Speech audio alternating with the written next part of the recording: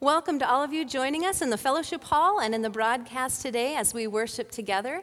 We're going to be using our Bibles a lot today, so I'd like to invite the ushers to come forward and hand any out if you don't have a Bible with you today. Today is All Saints' Day, when we celebrate those who have gone before us in faith. And in the Apostles' Creed, we confess that we believe in the communion of saints. And Revelation 7 shows us a beautiful picture of that. It says, "After this I looked, and there before me was a great multitude that no one could count, from every nation, tribe, people, and language, standing before the throne and before the Lamb. They were wearing white robes and were holding palm branches in their hands, and they cried out in a loud voice, 'Salvation belongs to our God who sits on the throne and to the Lamb.'" Now, there are two things that bring joy in that picture: God's love through Jesus Christ, the Lamb of God, and God's perfect power and holiness that's worthy of praise. Because if God wasn't perfectly holy, perfectly good, being with him wouldn't cause so much joy. But because he is perfectly worthy of their worship, it is a great joy to know that they belong in his family. And all things that once interfered with that relationship are gone now because of Christ. And that's our future, knowing that we are perfectly loved by the one who is perfectly powerful and good. That's our future. But we can also know that love in the present. See, the communion of saints isn't just a future reality, it's what's happening right here, right now, too. And the same two things bring us joy today: God's perfect power and his perfect love for us. And we need to know both, because believing God is powerful and perfect without knowing his love for us can lead us not into joy, but into despair. And that's what happened to Martin Luther. As a young man, he was terrified of God. He knew that God was holy and powerful, but he had no idea why God would want him. And it wasn't until Luther discovered that God loved him that everything changed for him. And the fact that Jesus' saving action meant that God loved the world was unfortunately an easy thing to miss in Luther's day. Because at that time, only priests were able to read the Bible, and those were in Latin. And worship was also led in Latin, which most people didn't understand. And that might seem strange to us, but at the time, they saw the priests' role as intercessors, as go-betweens between the people and God. And the priests felt that what they were doing would bring grace for the people, that they could just come and receive it like a holy tune-up, even if they never understood a word of it. You can see how people might miss that God actually personally loved each one of them and wanted to be in relationship with them. But Luther discovered in the Word that we don't need anyone to be a human intermediary between us and God, because Jesus died and rose to be our access to God, and the Holy Spirit connects our spirit to his. Luther discovered in the Word that now, because of Jesus, all of us are called to be a holy priesthood made up of all believers, and each one of us are called to approach the throne of grace with confidence because of Jesus Christ. Our trail marker sign today is the merge sign, because no matter where we come from in life today, we are drawn to be part of the same holy purpose, to know the Lord and his power and his love, and to help others to know him too. So since you're called to be part of this priesthood, I think it's important to equip you to know where this concept came from, what priesthood originally was for, and what it means for you today. And the passages we're going to be going through in the Bible are listed in your study guide today with the pages from the Quest Bible. That can help you as you follow along. So to start, we're going to begin at the very beginning. Turn to Genesis 3. It's on page 6. We're starting with this passage because it shows the kind of relationship that God wants to have with us as his people. In Genesis 3, verses 8 through 9, it says, "Then the man and his wife heard the sound of the Lord God as he was walking in the garden in the cool of the day. And they hid from the Lord God among the trees of the garden. But the Lord God called to the man, 'Where are you?'" This shows us that we were created to live in God's love and in his perfect holiness. It's only after the fall into sin that needed to change, because God is perfect light, and when the light is turned on, darkness can't stay. And in sin, we've become a mix of light and darkness. So God sent in motion a plan to save us from our sin, to be brought back into full relationship with himself. So now turn to Exodus 20 for the next part of the story. That's on page 108 in your Bible. To bring people back into relationship with him, God first had to remind them and us who he is, that he alone is God. And theologian A.W. Tozer says of this time, for 400 years, Israel had dwelt in Egypt, surrounded by the crassest idolatry. By the hand of Moses, they were led out at last and started for the land of the promise. But the very idea of holiness had been lost to them. To correct this, God began at the bottom. He localized himself in a cloud and fire, and later, when the tabernacle had been built, he dwelt in the fiery manifestation of the holiest of holies. By innumerable distinctions, God taught Israel the difference between holy and unholy, and by these means, Israel learned that God is holy. It was this that he was teaching them, not the holiness of things or places. As A.W. Tozer. So saving his people from slavery, God showed us his power and his love, and God wanted his people to know his holiness, to trust and respect his power and be led back into relationship with him. But people didn't have a clue how to be in relationship with the holy God. So to start this process, he used a human intermediary, a man named Moses, who both loved and honored him. And this is in Exodus 20:18 through 21. When the people saw the thunder and lightning and heard the trumpet and saw the mountain in smoke, they trembled with fear. They stayed at a distance and said to Moses, "Speak to us yourself and we'll listen, but do not have God speak to us or we will die." Moses said to the people, "Do not be afraid. God has come to test you so that the fear of God will be with you to keep you from sinning." The people remained at a distance while Moses approached the thick darkness where God was. See, the people had seen God's holiness and power, and that respect brought them to a point of worship, but at a distance. But God didn't want his people at a distance. So to bring them closer, so there were more points of contact than just Moses, he set up a system of priests to bring the people's offerings, to acknowledge their sin and God's holiness in a way that allowed him to release blessing on the people for their obedience and their trust. But only those from the tribe of Levi could do this work.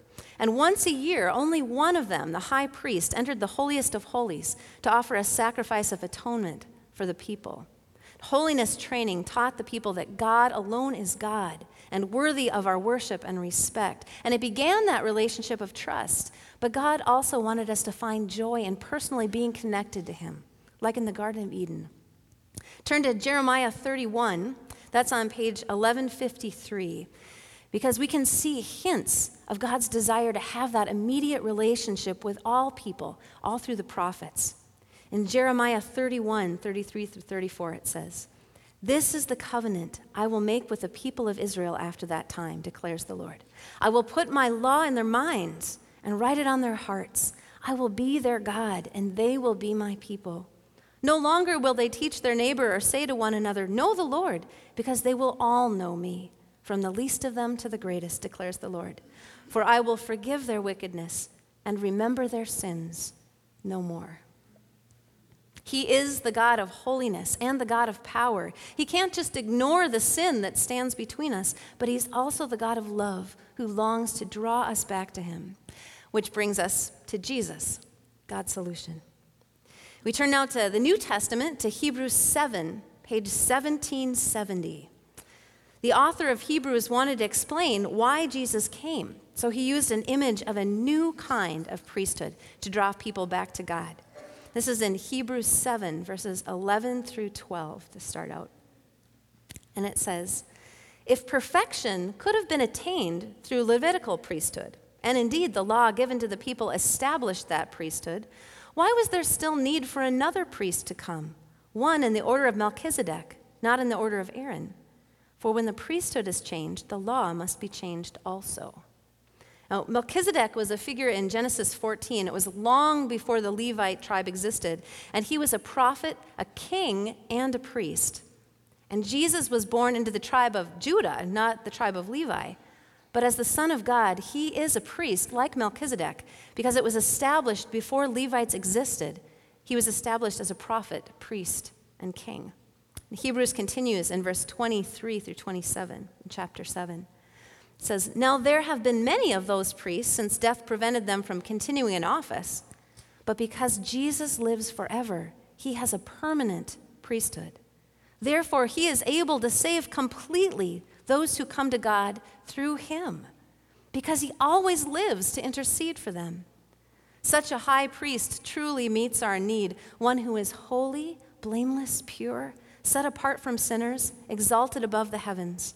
Unlike the other high priest, he does not need to offer sacrifices day after day, first for his own sins and then for the sins of the people. He sacrificed for their sins once for all when he offered himself. Jesus came to be both the perfect intercessor for us, our high priest, and the perfect sacrifice that covers our sins forever to restore us to God. So if Jesus is the eternal high priest who connects us to God, why do we need to be a priesthood? Isn't that unnecessary? Well, the high priest was the one who went into the holiest of holies, the presence of God, to intercede for the people's atonement of sin. But the priests in the temple were the ones who met with the common people every day and helped them to connect to God through daily life. And that's the kind of calling that we've been given. So now we turn to the Gospels, the words of Jesus. If you turn to John 8, it's on page 1566. We can see a series of how Jesus shows us this in the Gospels. In John 8:12, Jesus says, when Jesus spoke again to the people, he said, I am the light of the world. Whoever follows me will never walk in darkness, but will have the light of life. That Jesus himself is the light. He is the one who brings salvation. So got that? Okay. Now we turn to John 9, if you'll turn the page to 1569, where Jesus says something similar, but he adds a little something. In verses 4 through 5 in John 9, Jesus says, as long as it is day, we must do the works of him who sent me. Night is coming when no one can work. While I am in the world, I am the light of the world. Jesus tells us we must do the works of him who sent Jesus. So now turn to Matthew 5. It's on page 1417, where Jesus takes this a step further. Jesus said, while I am in the world, I am the light of the world. Why did Jesus say that? What'll change when Jesus is no longer physically in the world in the same way? And he shows us in Matthew 5, 14 through 16. Jesus says, you are the light of the world. A town built on a hill cannot be hidden. Neither do people light a lamp and put it under a bowl. Instead, they put it on a stand, and it gives light to everyone in the house. In the same way, let your light shine before others, that they may see your good deeds and glorify your Father in heaven. The priestly task was and is to help connect people to a holy God by reflecting his light, the light of what he's done for all of us. And when we shine it, other people can glorify God, who is the source of that grace. And these words are a part of our baptismal service because it's a calling for every Christian to live in that new kind of daily priesthood, helping others connect to Jesus. A.W. Tozer says, the great day when Christ appeared, the Old Testament schooling was over. When Christ died on the cross, the veil of the temple was rent from top to bottom. The holiest of holies was open for everyone who would enter in faith. And on the day that Jesus ascended to heaven, he promised his Holy Spirit to us. And at Pentecost, the Holy Spirit was released into the world to live in the heart of every believer, to ignite the world, that spark of holiness and his immediate love for each one of us. And that was only made possible because of what Jesus did to pay the price for our sin, that he made each one of us a life that can house his eternal Holy Spirit wherever we go. And instead of one high priest once a year being able to enter into the holiest of holies, we are now invited in every moment in prayer to enter into God's presence. Our last verse that we're going to be looking up today is in 1 Peter 2. It's verses 9 through 10. It's on page 1791 of your Quest Bible. And it says, but you are a chosen people, a royal priesthood, a holy nation, God's special possession, that you may declare the praises of him who called you out of darkness into his wonderful light. So how do we live into that kind of calling? Well, to explain this, Martin Luther developed a model called the two kingdoms using two different circles. And the circle A you're going to see on the screen in a moment. A is this world, and we live in that circle A. B is the inbreaking of the kingdom of God, breaking into the world through Jesus' death and resurrection. So where we live now is in the overlap of this world and the kingdom of God. We are both citizens of the world and the kingdom of God. And the world is temporary. One day it'll pass away. But our future is in that kingdom that will never end. So the communion of saints is our future, but it's also our present, because Jesus has called us out of darkness into his wonderful light.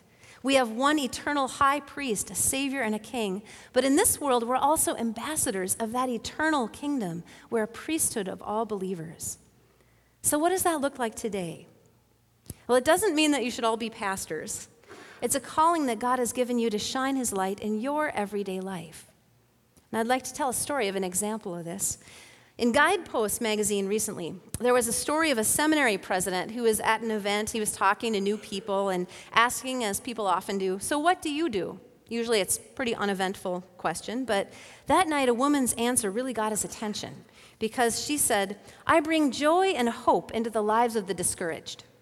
And he did a double take and said, "Really? Where do you work?" And it turned out she worked at a gas station. And every day when someone came in who was sad or struggling, she'd find ways to build them up, make them smile, give them hope, give them a blessing, whatever kind they would receive. She was working in the priesthood of all believers right where she was. And that seminary president walked away thinking, "Wow, what do? I go to meetings, I make policy. How can I see what I do every day the way that she sees what she does? With the eyes of eternal purpose, with the eyes of God's holy love for every human being." A.W. Tozer says of this, "It's not what a person does that determines whether one's work is sacred or secular. It's why one does it. The motive is everything. Let one sanctify the Lord God in one's heart, and for such a one, living itself will be a priestly ministration." Martin Luther saw that this made every aspect of human life a holy calling to infuse the world with God's presence. And he saw that he could do this as a father or as a teacher just as well as he could as a monk or a priest. Jesus is the light, and he alone is Savior. But as the priesthood of all believers, we reflect that light. And in his love, all of us from all walks of life are drawn into a purpose merged with his, to know life in his love and draw others into it as well. Today is All Saints' Day, when we honor those who have gone before us. So when we ask, how can I live as this priesthood of all believers? How can I help others know Jesus? It might help to remember how others helped you know God's love.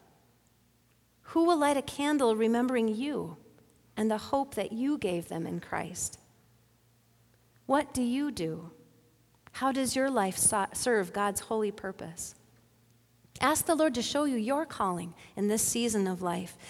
And if you find it too hard to start with that question, ask, how can I know more of God's worthiness of my love, of my life? Do I know God's love for me? Because it's in those things, in knowing his power and his amazing love for you, that marvelous light begins to shine through us. Please join me in prayer. Lord Jesus, thank you for the marvelous light of your love that shines in our hearts. Lord, we pray that you would continue to fan the flame and to grow it in us so that we can shine your light to the world. Lord, we thank you for those who have gone before us, who have shined the way for us. Lord, we pray that our lives would continue to shine, that you may be glorified now and forever. In Jesus' name we pray. Amen.